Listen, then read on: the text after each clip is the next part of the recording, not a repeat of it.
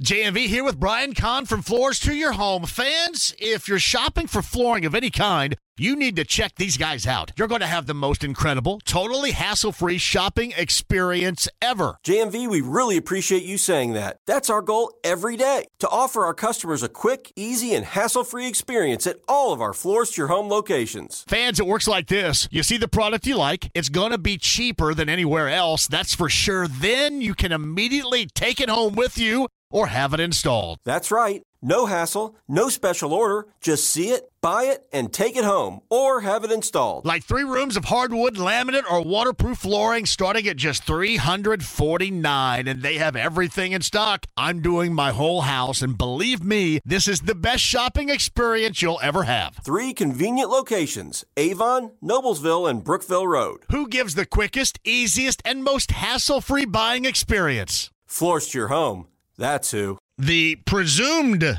next head coach of the Colts, Shane Steichen, the offensive coordinator of the Eagles. That, and I'm certain about Super Bowl 57. And joining us now, the Andy Moore Automotive Group hotline, a variety of things, including Fan Nation, SI Now, post-game show with ABC, the affiliated station in Philly, 97.3 ESPN. And he also has, and I love this, DM me with your tips. John McMullen joins us, who covers the Eagles on the Andy Moore Automotive Group hotline. John, to open, if I were to put tips, DM me, I would open up every single day to, here's a tip for you. Go do something else because you suck at this.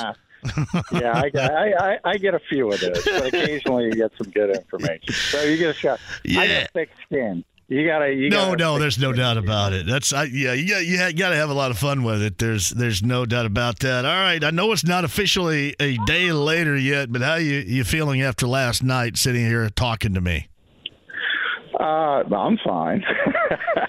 Yeah, I mean, it was disappointing for the Eagles, obviously, and I thought they were the better team, and they didn't finish it. So it's one of those things where, you know, you have this chance, and you always have that small window to sort of stamp your legacy. And, you know, I think it turns into a footnote in a little ways because Patrick Mahomes did a phenomenal job in the second half.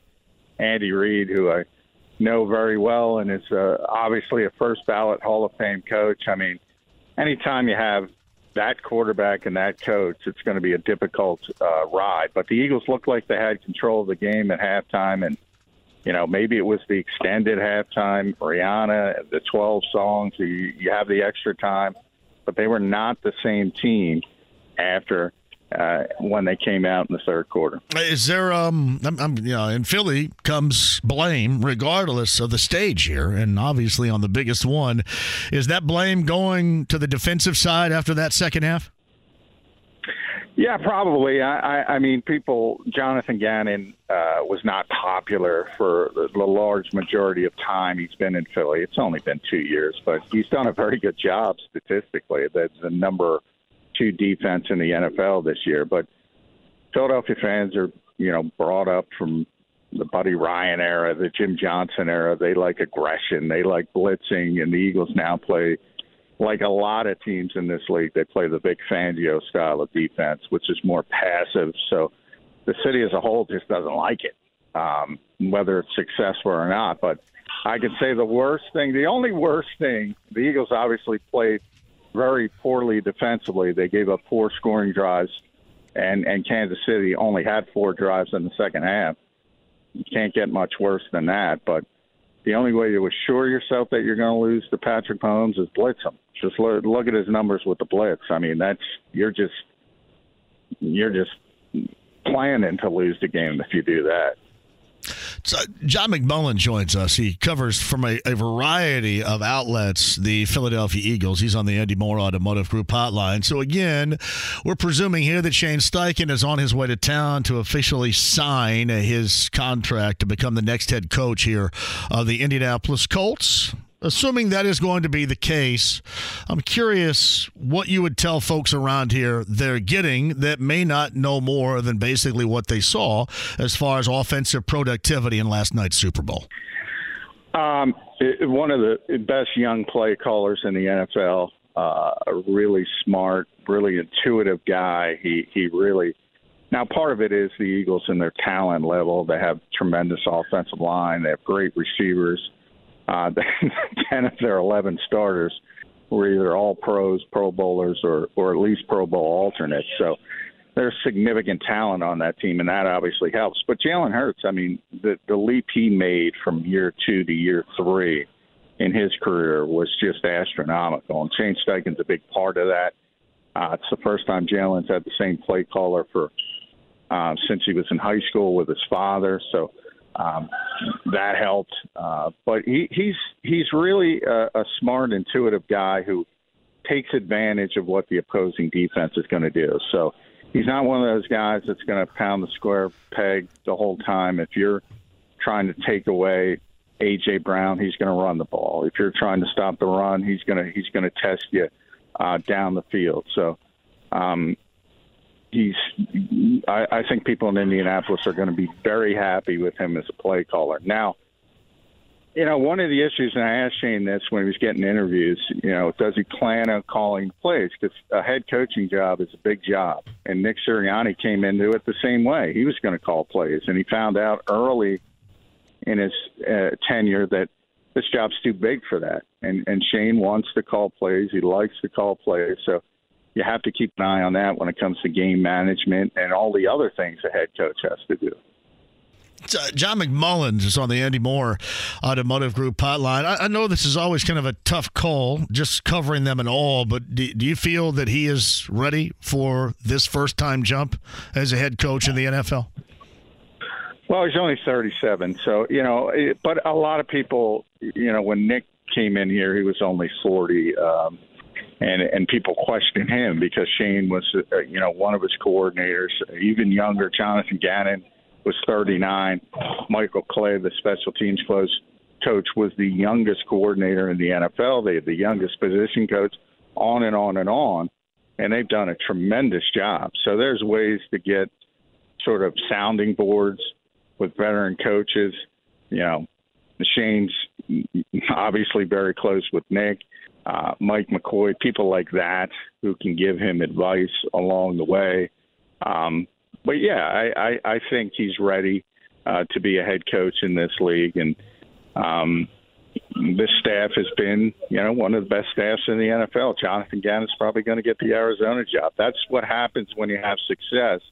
People start to pick apart your coaching staff, and that's kind of what's happening to the Eagles right now. So John McMullen on the Andy Moore Automotive Group hotline regarding Shane Steichen and his thoughts and covering the Eagles over the years, and certainly the years here recently, where the, again, presumable next head coach of the Colts will be as a first-time head coach here. He was the OC this past season, obviously, with the Eagles, a Super Bowl year. You brought this up a little bit earlier. In closing with you, there is no doubt the personnel offensively is drastically different from the Eagles compared to what's going on here right now. Some have described Shane Steichen as being versatile, meaning he doesn't necessarily have to have that type of quarterback, the RPO type of guy in Jalen Hurts. He can work with anything, again, describing that versatility. Is that something that you either have seen, you recognize, or believe, if you haven't, that he can do in a different coaching situation? Oh, yeah. I mean, Shane's probably even more comfortable. I mean, both Nick Sirianni and Shane Steichen love Phillip Rivers, which you guys are very aware of, right, and what Phillip and how smart he was and what type of player he was when he was in Indianapolis. Obviously, he's not running RPOs, so he's actually more comfortable with a quarterback like that. And I think the fact that he was able to be malleable and build an offense around Jalen Hurts, sort of the new school RPO dual threat quarterback, kind of tells you, yeah, he's willing to do whatever he needs to do to take advantage of what he has, particularly at the quarterback position. But that's, I think, one of his strengths as a coach. And I will warn you, for people in Indianapolis, he's not going to give you anything on the podium. But behind the scenes, for the guys who cover the team, they're going to love him. They're going to love him because he's very honest behind the scenes. So what example, he's just going to be kind of very vanilla, I guess. Yeah, he's going to be very generic, very vanilla, not wanting to on the podium. But and I know you're going to. You mentioned Stephen Holder when I was on hold. Yeah. You know, Stephen's going to love him. I guarantee it. John McMullen right there. Again, SI Now, Channel 6, the ABC affiliate in Philly, 97.3 ESPN, Fan Nation, and more. John has covered the Eagles and kind enough to join us after the Super Bowl 57 situation of last night. At least you were there, and it's not a 4-win, 1-tie team you're covering right now. So. No, well, you know, I was kind of it was a grind. I was kind of hoping it's over, so it finally is. A little bit of a rest. John, I appreciate the information from you more than you know, and maybe we'll look down the road and see what's up against it, especially if some bits and pieces from Philly end up transitioning over to Indy with Shane Steichen as well. Look for, real quick, look for Kevin Patullo and Roy Isvan. Those are two guys that are potentials to go to Indianapolis with him. So Kevin's the passing game coordinator. Yep. Roy's the assistant offensive line coach. And Patullo was here and came from here with Sirianni, I believe, a couple years ago. Too. So, yeah. Awesome. Yeah. All right, thanks. Whether it's audiobooks or all-time greatest hits, long live listening to your favorites. Learn more about Kisqali Ribociclib 200 milligrams at KISQALI.com and talk to your doctor to see if Kisqali is right for you. Andy Moore, Automotive Group Hotline from ESPN.com. He is Stephen Holder. I don't think, were you in Arizona for any of this? I was not this year. Done the last couple, but not this year. I would say, to add to your conversation there about appearances, where I was at, my friends, we were taking bets on Jay-Z coming out. He's kind of like involved in the whole halftime show selection process, and I know he's involved with the NFL that way, and he's kind of been a mentor, music mentor type of deal with Rihanna. So I was like, maybe he'll come out, but no, that's the first true solo show we've seen in a long time. Yeah, and I guess that was a little bit surprising. I thought it was fine. Yeah. I mean, I was entertained by it. Don't get me wrong. I think maybe the weekend a couple years ago might have been solo. I think, now that I think about it, but that was just a weird show, though. That's where was that during COVID too? Did he walk through this maze kind of deal too? Yeah. Kind of the House of Mirrors type of deal going on. I don't know what that was. I'm still trying to figure it out. But anyway. Yeah, I was certainly entertained. We'll get back to that in a second. Yeah. Shane Steichen, we're, I guess, anxiously awaiting some official word out there. Or do we know, are they back here? Are they on the ground? Nobody has sent me any locations of the two private jets of the Colts right now. I'm a little upset by that. I have seen some banter about it on social media, but I have no idea what's accurate and what isn't, and who's on what plane and who isn't. And so we wait. I think, I hope, I believe we're going to hear something today. I don't anticipate a press conference at this point, but I was kind of hoping for some official word, pen to paper today. That was my hope. So we'll see. I mean, we got more time, so we will see. Look, it was probably a long night for everybody involved. The Irsay family was out in Arizona. Obviously, Steichen was out there. It didn't end well. It's been a long week, long night, all that. So, look, I'm not surprised, I guess, that it's not quite happened yet. But, no reason to think it won't, but we thought that before, right? Yeah, again, presumably Shane Steichen is going to become the next head coach of the Colts at some point in the not-so-distant future. What do you think about, and I know they haven't made the hire yet, but let's just say hypothetically they have. What do you think about it? I hadn't spent a lot of time thinking about Shane Steichen throughout this process, not because I didn't think much of him, but just because he wasn't somebody who was at the forefront of our minds, right? I mean, he's just recently come into our consciousness, really like the last couple of years. Let's be honest. Unless you've really been tracking, NFL position coaches, he's not someone you knew a lot about, most likely, right? So we don't have this wealth of knowledge about him. But I will say I actually think the hire is growing on me quite a bit. I don't think you can look at what the Eagles have done and really take issue with it. Certainly, he's done a great job. I think the one thing that I've taken away that I think is something that can be applicable here is that he has had different kinds of success with his offense with different kinds of quarterbacks. And so you can take it to Phillip Rivers and having success with some success with Phillip Rivers, or at least working with Phillip Rivers, right, in a much different kind of quarterback play approach. Then same with Justin Herbert, a little more classic style quarterback, drop back style quarterback, big arm.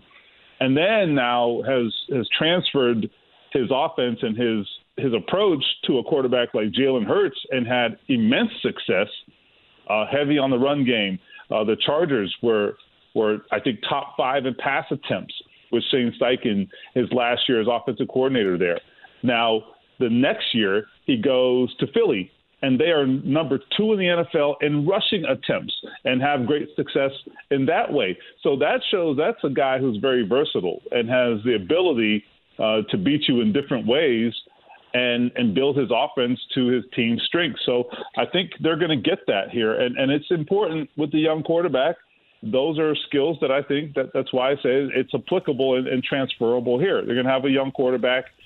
Who knows who it's going to be, but he's going to have perhaps a different kind of approach, right? So I think that's the thing that if you're a Colts fan, that's the thing to get excited about. I would also say just I think his demeanor is probably going to be quite different than Frank Reich's.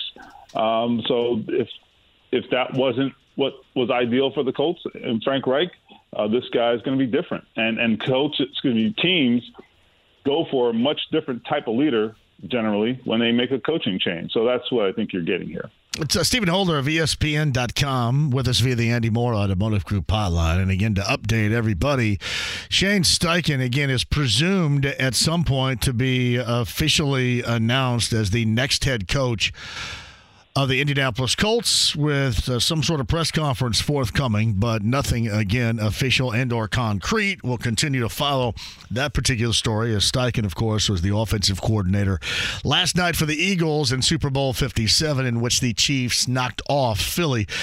Back to Stephen Holder next. So, again, presumably it's not going to be Jeff Saturday. I remember at the beginning of that hiring that I certainly had thought, I was under the impression that if it wasn't going to be a head coach, he would be a part of this organization in some form or fashion moving forward. I have since certainly moved off of that. Do you think that the opportunity to be involved in some way with this organization is going to be there, or will he get back to ESPN?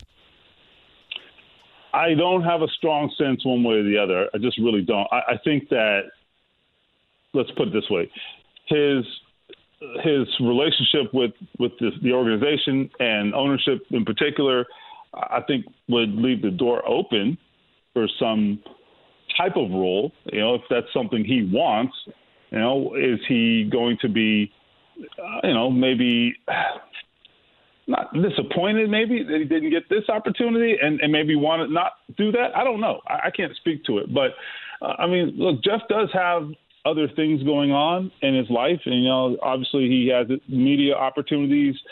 He has personal business ventures that he's involved with. So, Jeff has options. He doesn't have to go into football on a full-time basis.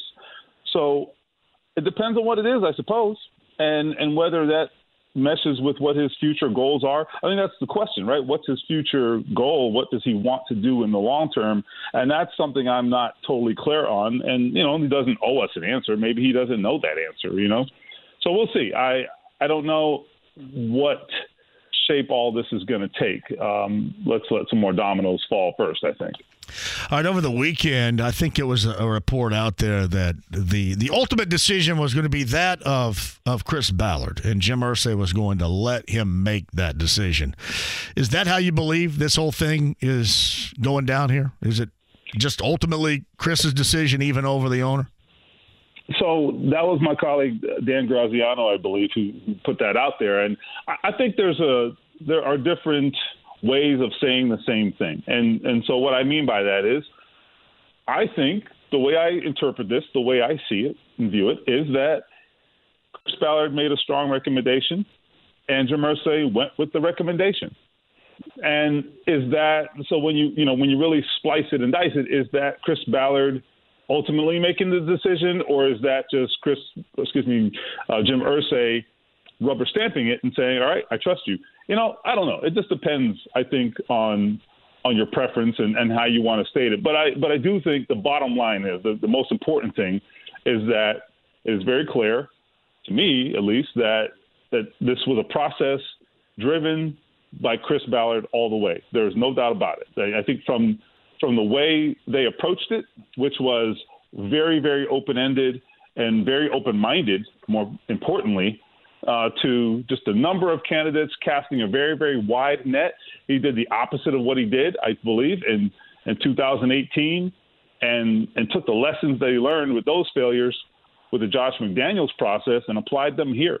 The other thing that was something that the Colts really paid attention to here is, one of the things that they have heard from particularly minority candidates, and clearly they did not hire a minority candidate, but one of the things the Colts have heard and just minority candidates in general have expressed over the last few years is just a lack of or just an apparent or perceived lack of equal opportunity in the interview process. You know what I'm saying? Not in hiring, but just in the interview process.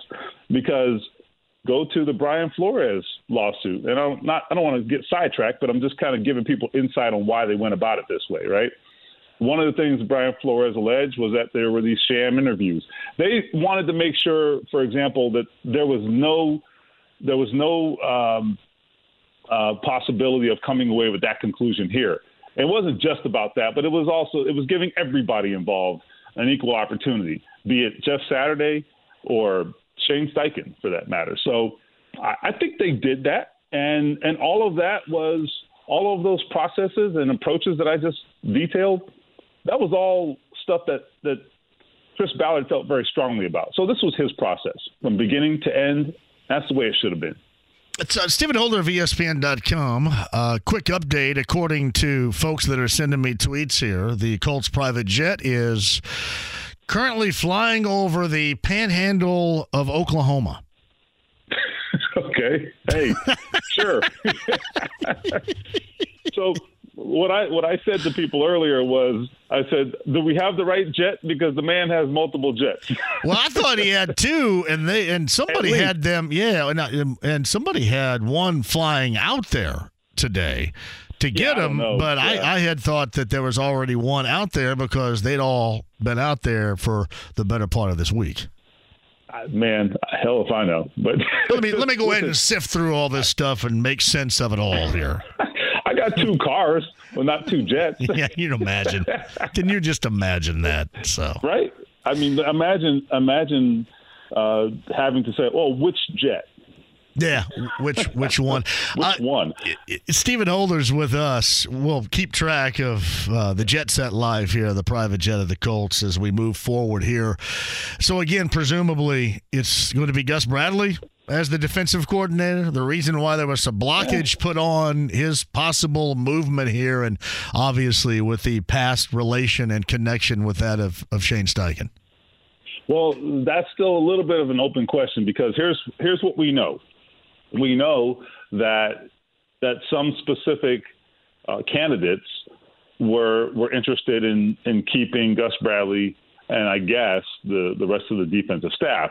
What we didn't get was specifically which candidates were keen on keeping Bradley. Now, with Steichen, it would make sense because they overlapped quite a bit with the Chargers. So Steichen and Gus Bradley would have history together. So that's a pairing that would make sense. So I guess presumably is probably a fair word, but just not confirmed. You know what I mean? So, but I got to think with their primary finalists, you know, the ones who were really under serious consideration, they must have had very deep conversations about the defensive staff for them to block them and keep them on board, basically. So I guess, yes, I lean towards saying that's probably where this goes, but we can't say for certain because we just never got to confirm which candidates had that preference, I guess. So I'm assuming that everybody just started to be told that they weren't going to be the choice over the course of the weekend? That's how this happened. It was a process of elimination. And so the word started to leak out that, they were telling people who were not chosen for the position, they were telling them that they were, going elsewhere with this selection. And ultimately those conversations get back to the media, and that's how 2 and 2 was put together. I was asked by people yesterday, do you think they went about this the right way? Particularly having it come out the morning of the game. My answer is yes, because here's why. Shane Steichen probably already knew, right? So it's not like it was more or less of a distraction for him. I think he probably at least had an inkling, at minimum, if not had been outright told, right? So whether we know or not is not what defines whether it's a distraction for Steichen. Now, on the other hand, the other candidates, you don't want to give them the disrespect of finding out about it on Twitter, okay?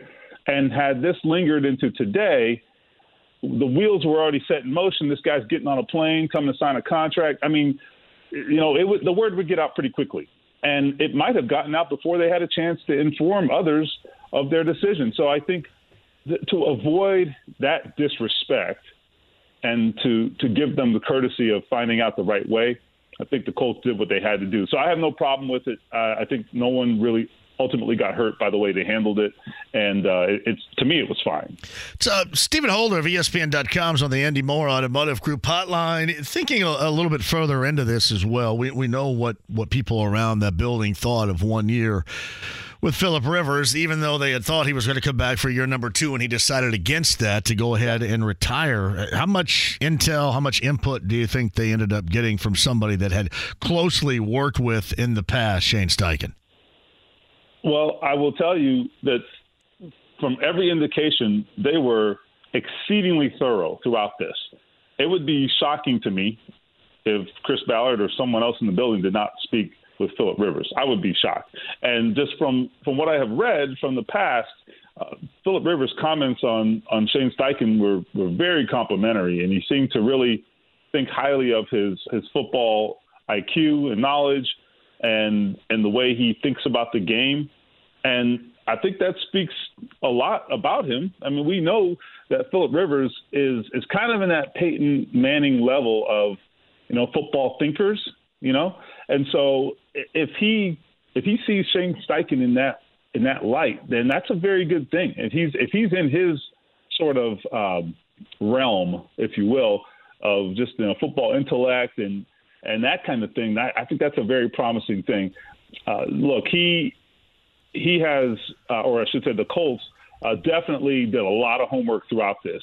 There's no doubt about that. I mean, they were done with interviews a week ago and spent days on days, just talking through a final decision. And I think they likely knew where they were going, but they took their time to actually get there and make it official. So I'm going to give them every benefit of the doubt here in terms of doing their homework. And I'm telling you, a lot of work was done behind the scenes even before the interview started. I mean, they were working these guys in terms of homework and research long before the first interview took place, even virtually, right? So they did a tremendous amount of work, and I would tend to think that they feel pretty good about the process here. It doesn't guarantee success, but I think the process was good. 37 years old, first-time head coach.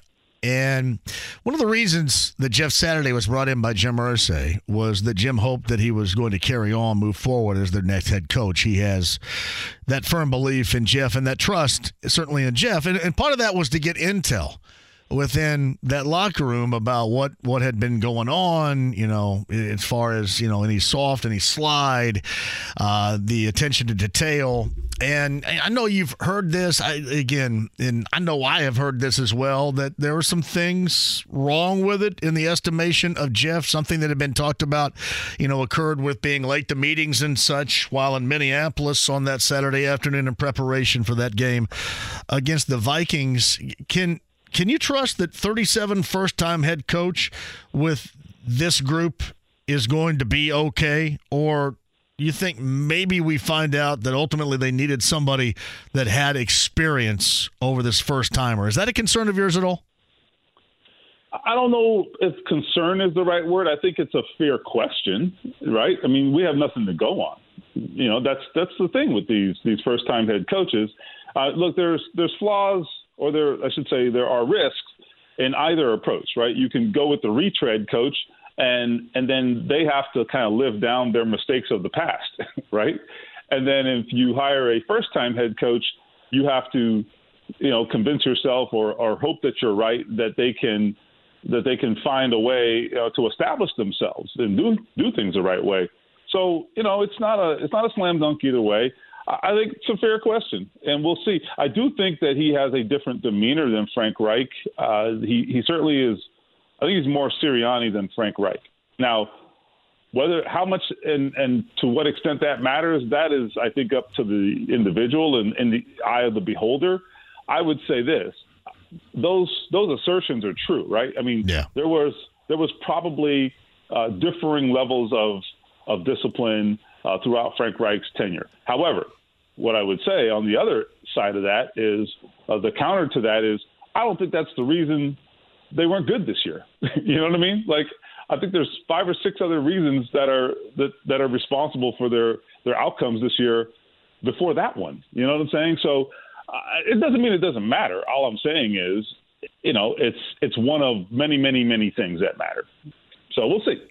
Yeah, I mean, again, we're kind of left to judge a little bit with this stuff because there's nothing concrete working. But that was one reason why that Jim Irsay wanted Jeff Saturday around. Yeah, that's true. It mattered to the owner. I mean, that's it. At the end of the day, if we, whether we think how much we think it matters, maybe doesn't make a difference, right? The owner, it definitely made a difference to him. That is true.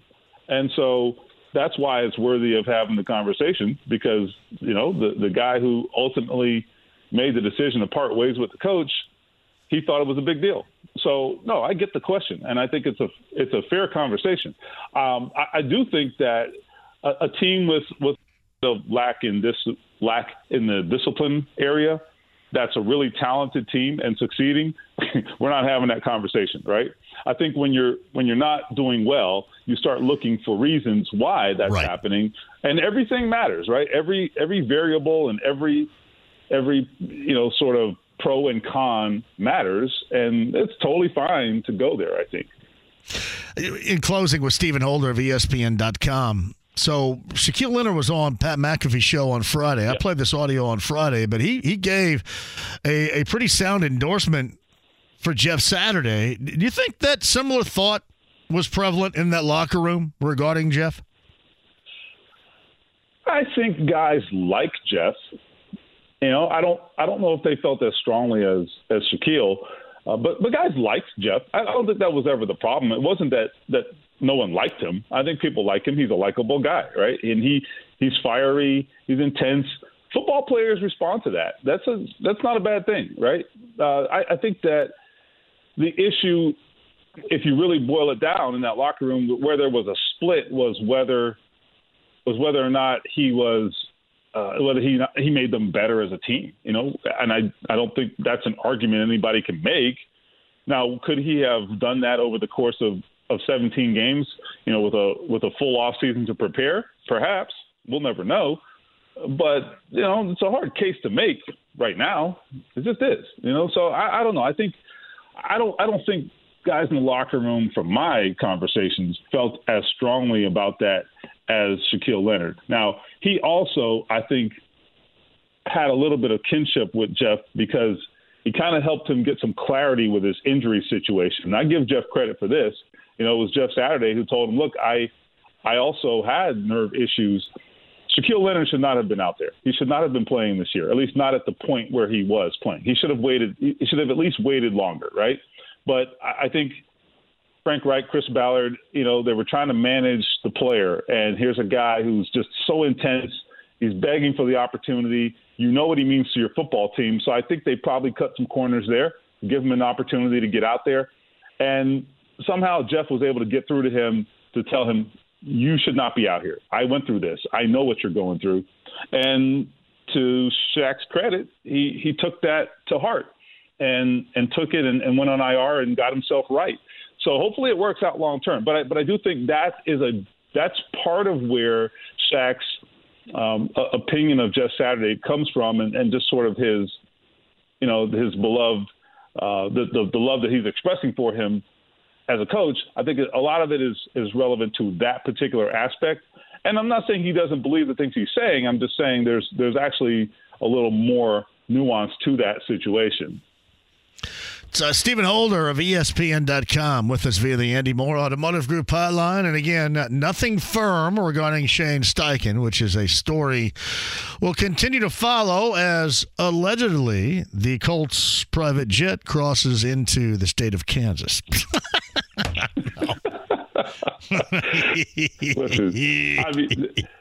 Listen, I feel like I'm back on one of those car rides as a kid, and you cross the state line, and you think you're getting somewhere. Yeah. Being from Florida, we crossed the state line, and knowing we're going to South Florida, I'm like, we're back in Florida. All right, well, we got 6 hours to go, man. Exactly. And I should have said, I said in Kansas, over Kansas. That's right, more accurately over Kansas right there. Stephen Holder. My dad didn't have a private jet. So yeah, no doubt. We shall see. Maybe something a little bit later on tonight, maybe a press conference coming up tomorrow. And it's going to be interesting to see how many Eagles coaches, if this is the case, end up coming here too. So I have a thought on this real quick. Yeah, now, go ahead. Frank Reich, when, over the last couple of years, and particularly when Nick Sirianni went to Philadelphia, he was very generous with Nick Sirianni, okay? And he let him have a handful of his coaches where they could have handled that very differently. So it will be interesting to see how Nick Sirianni handles things this time. If in fact Shane Steichen wants to bring some guys with him, So I'm very interested to see how that goes. They have a very impressive coaching staff there in Philadelphia. And part of that is because, Frank Reich had guys like Jonathan Gannon, for example, go there and had great success. And he may end up being the Cardinals head coach, for example. So anyway, that's a little subplot too that I'm watching. How many, if any, of those Eagles coaches come with him? Does Sirianni return the favor? So I don't know. We'll see. Stephen, I appreciate it as always. We'll follow it and see if anything happens either tonight or coming up tomorrow. Thank you. Whether it's audiobooks or all-time greatest hits, long live listening to your favorites. Learn more about Kisqali Ribociclib 200 milligrams at KISQALI.com and talk to your doctor to see if Kisqali is right for you. Jake Query joins us on the Andy Moore Automotive Group hotline. So who is the Rihanna equivalent of the 1980s? Is it Janet Jackson? Probably a pretty good comparison, yeah. The difference being Janet Jackson was obviously, I don't think Rihanna's done like television stuff, right? No, Rihanna would not have been on Different Strokes as Charlene. Paula Abdul. Rihanna's more talented. Yes. Than Paula Abdul. Yes. Janet Jackson's probably a pretty good call. Yeah, I was going to say that. I was going to say Pat Benatar, maybe. Right? Female equivalent of the 80s. Benatar underrated, by the way. Oh, yeah. Like Olivia Newton-John of the 80s, maybe? What's that? Well, Olivia Newton-John at one point, it wasn't a long window, but for about a 3-year window from probably 78 to 81, I think Olivia Newton-John was arguably the biggest superstar on the planet. I guess Rihanna's. Yeah, that you kind of just described Rihanna right there, didn't you? Yeah, I know, but the difference being Olivia Newton-John was, she had the number one song and was the star of a decade-level number one movie at the same time. But Rihanna's up there for sure. Yeah. What were you going to ask me? My favorite Benatar song? Did you ask me that? Yeah. Shadows of the Night. We're running with the shadows of the night. See, that's exactly what I was going to say. Yeah. That's lame. So I will go with, if you were going to take that off the board, I would go with Love is a Battlefield. Oh, yeah. That's a good one right there, too. Great video. Invincible, right? Oh, yeah. That was from... Yeah, The Legend of Billie Jean. The Legend of Billie Jean, yeah. Never saw the movie, but the song was good. You didn't see it? Christian Slater's in that. I think his name in that was Binks. Beeks or Binks. Yeah. It was a career starter for Christian Slater. Christian Slater in a career starter. The Legend of Billie Jean. Fair enough. Maybe I'll check it out. Next time I'm at Blockbuster, I'll rent it. It will be in the 25-cent category, I'm sure. That's right there. When I go to Video World in Bloomington, I'll skip the used to be nude in film and get to that and pay $250 for it for an overnight rental right there. Jake Query of the morning shows with us. I want to get to Shane Steichen and your thoughts on he being the next head coach of the Colts coming up in a minute. I said this. I didn't really find anything whatsoever wrong with the Super Bowl last night. I was entertained, and I enjoyed it all. I mean, from start to finish, really. That rarely has happened. Yeah, I'd agree. I mean, it was obviously, I think we knew going into it, it was pretty much a dead-even matchup, and it turned out that way because I think, Philadelphia really felt in control for the first half. Kansas City took control in the second half, and you could kind of feel it really felt like it was slipping away from Philadelphia and that they were kind of on their heels. But then, offensively, they were really good. They come back and tie the game up. And then you could see, though, with about 3 minutes left, and this is what I thought was interesting. Kevin and I talked about it this morning. It almost felt like Philadelphia, because, obviously Philadelphia then was going to let them score. And Kansas City had the presence of mind of going down at the 1 and running the clock down to kick the field goal. It almost felt like before Kansas City realized that was in the cards, Philadelphia should have let them score anyway, because you knew they were going to score. And with about 3 minutes left, all you had to do was look at the clock and the remaining timeouts and think, Philly's not getting the ball back.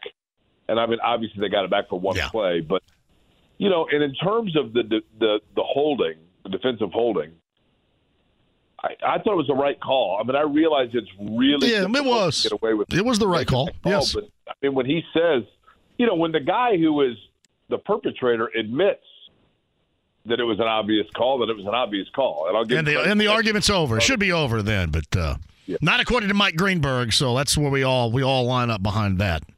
Okay. Wait a minute here. How can that be called? You screwed up a great ending. See, and that's what's funny. Everybody wants to bring up the NFL is scripted, and then you get all these knuckleheads believing that. There would be anything more scripted than not calling something because you want a great ending. Again, if you really scripted it, that's probably not the ending that you would want in your script. That would be left on the cutting room floor, right? Last night? Let me ask you this. Yes. I am too dumb a guy to be able to figure out how to, manipulate screen grabs and Twitter and stuff like that. Did you see the guy that tweeted out, and by all accounts, I think it's real. The NFL, it might have been like NFL on Fox, at the beginning of the year, said, we're 9 months from Super Bowl 57 or whatever number Super Bowl this was this year. Who do you think's going to be in it? And this guy on October 13th, so I guess it would have been 4 months, whatever, his reply said it's going to be Philadelphia and Kansas City is going to win on a last-second field goal after a controversial pass interference call. 38-35, and he had the score. Right. Now, could that be real? Or can people go in and somehow doctor? But I went back and looked, because I'm so lame, I found the original tweet that was asking the question and rolled through the replies, and it was there. That's unbelievable, isn't it? I realized it was. Yeah, that is. I realized it was defensive holding and not pass interference, but still. Like, how does somebody nail it that closely? Do you think that that's just somebody that maybe do they walk among us here, where some people maybe live a couple of months ahead of us, unbeknownst to us? Seriously, getting into conspiracy theories here out the wazoo. Still, like, I'm telling you, yeah, this guy. Okay, this was on October 27th, 2022. The NFL itself said, "Give us your early Super Bowl prediction," and he replied, "Eagles versus Chiefs. Chiefs win on a controversial roughing the passer that puts the Chiefs in field goal range to win 38-35 on a game-winning field goal." That's Elon Musk's burner account right there, isn't it? That's what it is. He sent it at October 27th, 2022 at 10:26 a.m. I mean, come on, man. Yeah, there's who knows. I mean, listen, I guess you could guess. Does Roddy Piper have to put on sunglasses to find out if that guy's an alien? Well, I mean, we got UFOs. Thinking about right now, we're going to go through another renaissance of UFOs like he did in the 70s. Oh, absolutely. I'm down. I am down for that. Seriously. I think, but again, I go back to everybody's got a video camera in their pocket, and until the Chinese space balloon, nobody even had any conversation of a UFO. And then U2 comes out with that commercial yesterday that looked like the Chinese space balloon, and I just thought, what the hell is going on here? Yeah. I love it. It's like, I love the episode of the Brady Bunch where Greg faked the UFO in the backyard, fooling Bobby and Peter. That was awesome. He needed the whistle and the flashlight, right? And then Marcia rats him out, and before you know it, the Navy's sending over officials that are flirting with Alice. Hell yeah. Yeah, and here's what the greatness about that episode sometimes get lost a little bit, because he had, you know, how when you cut yourself shaving, you put that piece of toilet paper on it to get he wore that. He had that around his lip the entire episode. Who's done that? That's right. Yeah. Hey, by the way, Brian Evans, did you hear that last week? Brian Evans sent me a cameo video from Barry Williams. Yeah. Hell yeah. Pretty sweet. When I was in high school on WJEL, your Panther Sports Connection, on Thursday nights on the Jake and Adam show with Adam Alexander, we did an entire segment of Brady Bunch trivia. Fabulous. Oh, I would rain all over that. Woo! When Greg Brady had to deliver prints, he got a temporary job for Mike delivering architecture prints, and he had to deliver them because he was trying to save up for a car that he'd seen in a magazine. Yeah. He lost the prints, but they were supposed to go to an office building at what intersection? Oh, man. I don't know that. 12th and Sunset. That's a good one right there. Is that the one? Is that where he lost? He lost those. It went down the drain too, right? Correct. Yeah. Not to be confused. Okay, on what Kings Island ride did Jan lose the prints for Mike? That was that was in a canoe, wasn't it? That is correct. Yeah, the island of the canoe ride. That is correct. The canoe ride. Can you imagine how boring the canoe ride might be now compared to inside the canoe?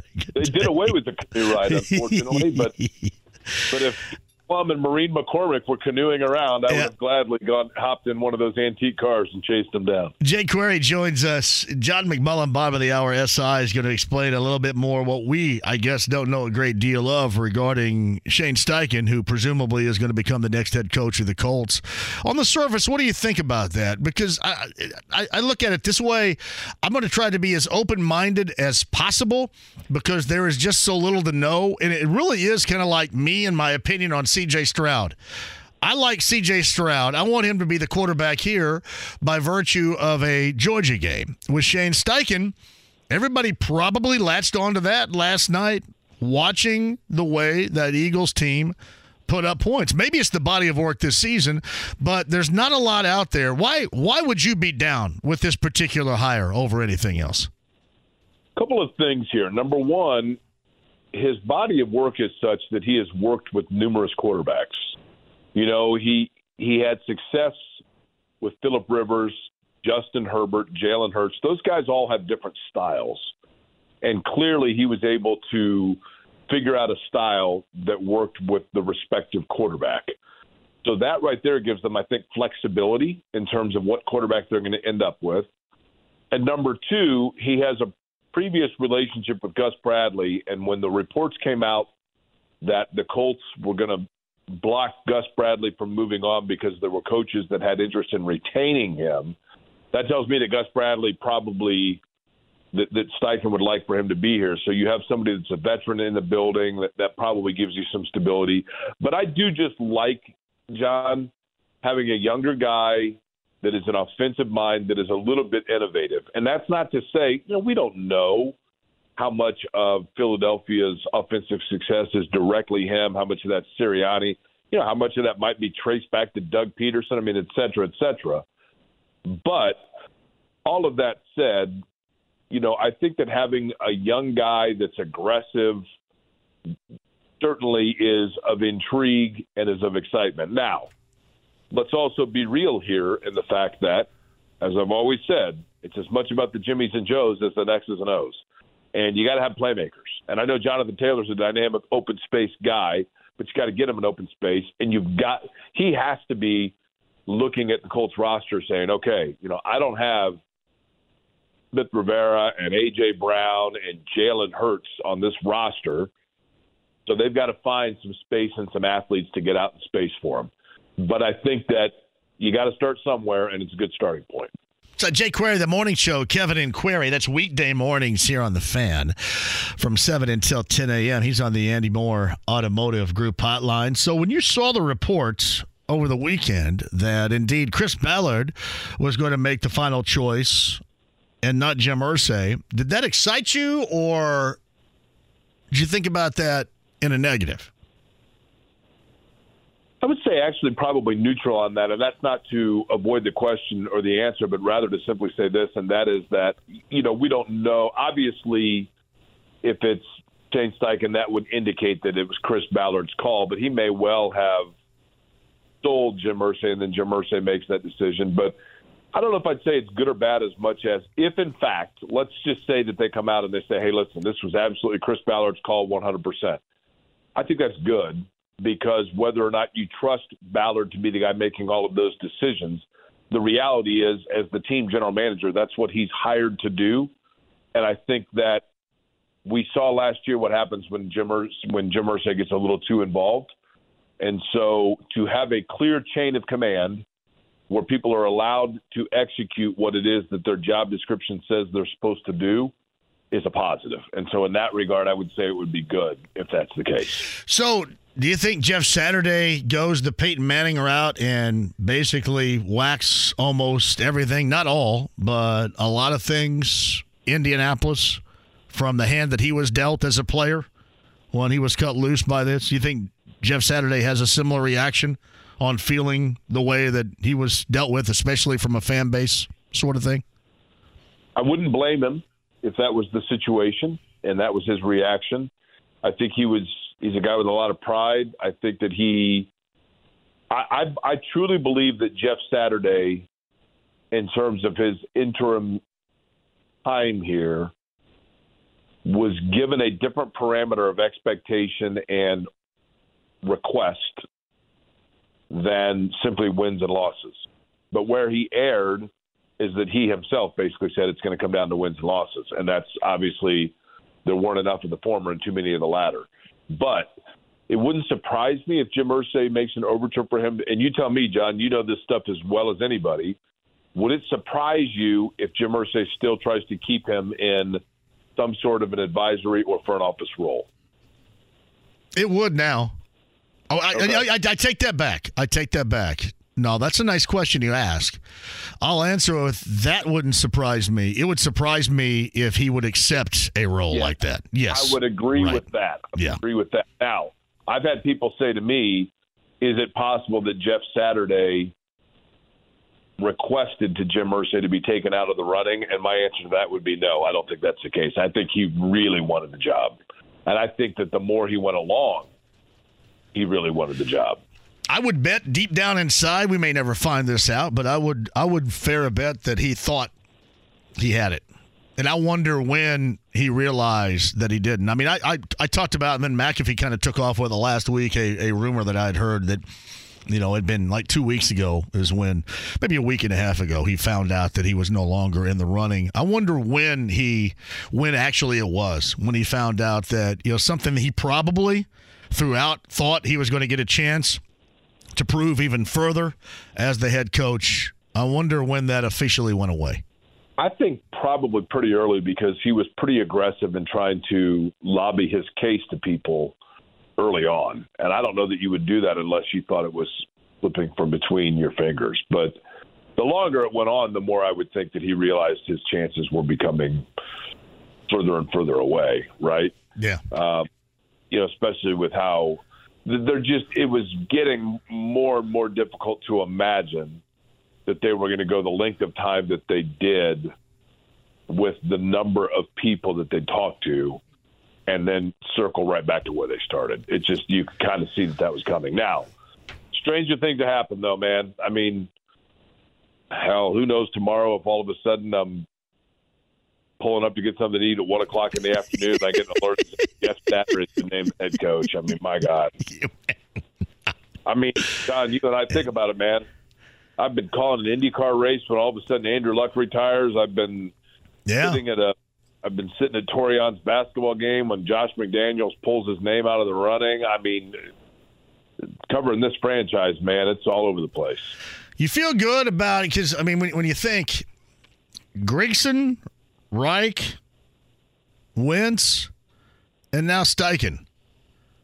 You think? I mean, because the Eagles have graced us all with a high level of greatness from their organization to this one here. What do you think about this one? This is going to be the best we have seen in relation to former Eagles' presence in the house here in Indy? You got to wonder if Shane Steichen doesn't think to himself, wait a minute, I'm going to work for the general manager and the owner that handpicked Carson Wentz, quarterback that was going to be the backup to the guy that just took us to the Super Bowl. Wait a minute. Right? I got to get this laugh out of my system really quick. Yeah. Put all their eggs in that basket. We saw how that worked out. There's obviously a level of fascination over the fact, the offensive coordinator game bouncing back between the two franchises, just back and forth, between Reich and Sirianni, and now this. And hell, like you mentioned, Ryan Grigson came from there as well. I mean, but the NFL is an incestuous world, man. It's a small world, and there are only 32 of them, right? And so you're going to have a lot of cross-pollination. But I do like it. I do, for whatever reason, just reading about him. I don't know Shane Steichen, but in reading about him and just some of the things that I also saw just in Philadelphia that his wife philanthropically does for kids and stuff, I hope it works out. I hope it's a good hire. I hope it is. I hope that is the official hire. And, curious to see what happens from there. I'm assuming, too, right now, if you want to compare the two, that's just eyeballing it, that Steichen probably is carrying more clout now than Sirianni did a couple of years ago when he got the gig in Philly, right? I think that's probably accurate, yeah. I mean, you would think also in this negotiation, especially now, Steichen's got all the leverage, man. Coming off the McDaniels situation, I realize they didn't win the Super Bowl, but he's coming off the Super Bowl. The word is out that he's the guy. And if I'm Shane Steichen or his agent, and, Kevin was pointing out this morning, I think his agent is the same as Chris Ballard's. But if I'm Shane Steichen, I'm saying, hey, look, it's already out there in the entire world that I'm your guy and I'm your pick. And how much egg did you have in your face in the McDaniels situation? You don't want to go through that again, right? So let's talk money. And I would milk that bad boy for all it's worth. Purdue fans, I got to go really quick, but I want to ask you this. Do Purdue fans have a reason to be a bit concerned? And on the other side, do IU fans, can you get too excited about the way that they played? And they've won games here recently in a variety of fashions, and that was a grinder. Certainly they survived in Ann Arbor on Saturday night. The two programs, your thoughts? Every team goes through a period of the year where you hit a bump in the road. Indiana obviously corrected from theirs and has things going in the right direction. And Purdue kind of feels like they're in it right now. And if you're a Purdue fan, you simply hope that they also get it corrected and then they go on a nice run. I don't see any reason why they shouldn't be able to do that. But they're going to have to get more consistent and mature play out of their guards, which we knew was going to be a point this year where that was going to come into play. And those guys got to find a little more consistency again. And if they recapture it, you're right back to where you were with Purdue as being one of the best teams in college basketball. And by the way, Butler, a big win over Xavier on Friday night. That was a good deal. Hey, by the way, here's something regarding Steichen. Steichen, I guess, reportedly turned down an opportunity to join the Indiana State coaching staff back around 2014. He decided to stay with the Chargers or go to the Chargers instead. So I may have to hold him accountable for that decision. Yeah, you should. You should question him heavily on that. Like, look, man. Come on, man. Why would you possibly bypass a chance to live in Terre Haute as an assistant college football coach at the Division II level just to go and become an NFL coach 8 years later? I'm already questioning your decision-making right here. That's right. All right, buddy. Tomorrow morning, 7 until 10 a.m., Kevin and Query here on The Fan, and Jay Query's on the Andy Moore Automotive Group hotline. Thanks, brother. All right, John. We'll talk to you.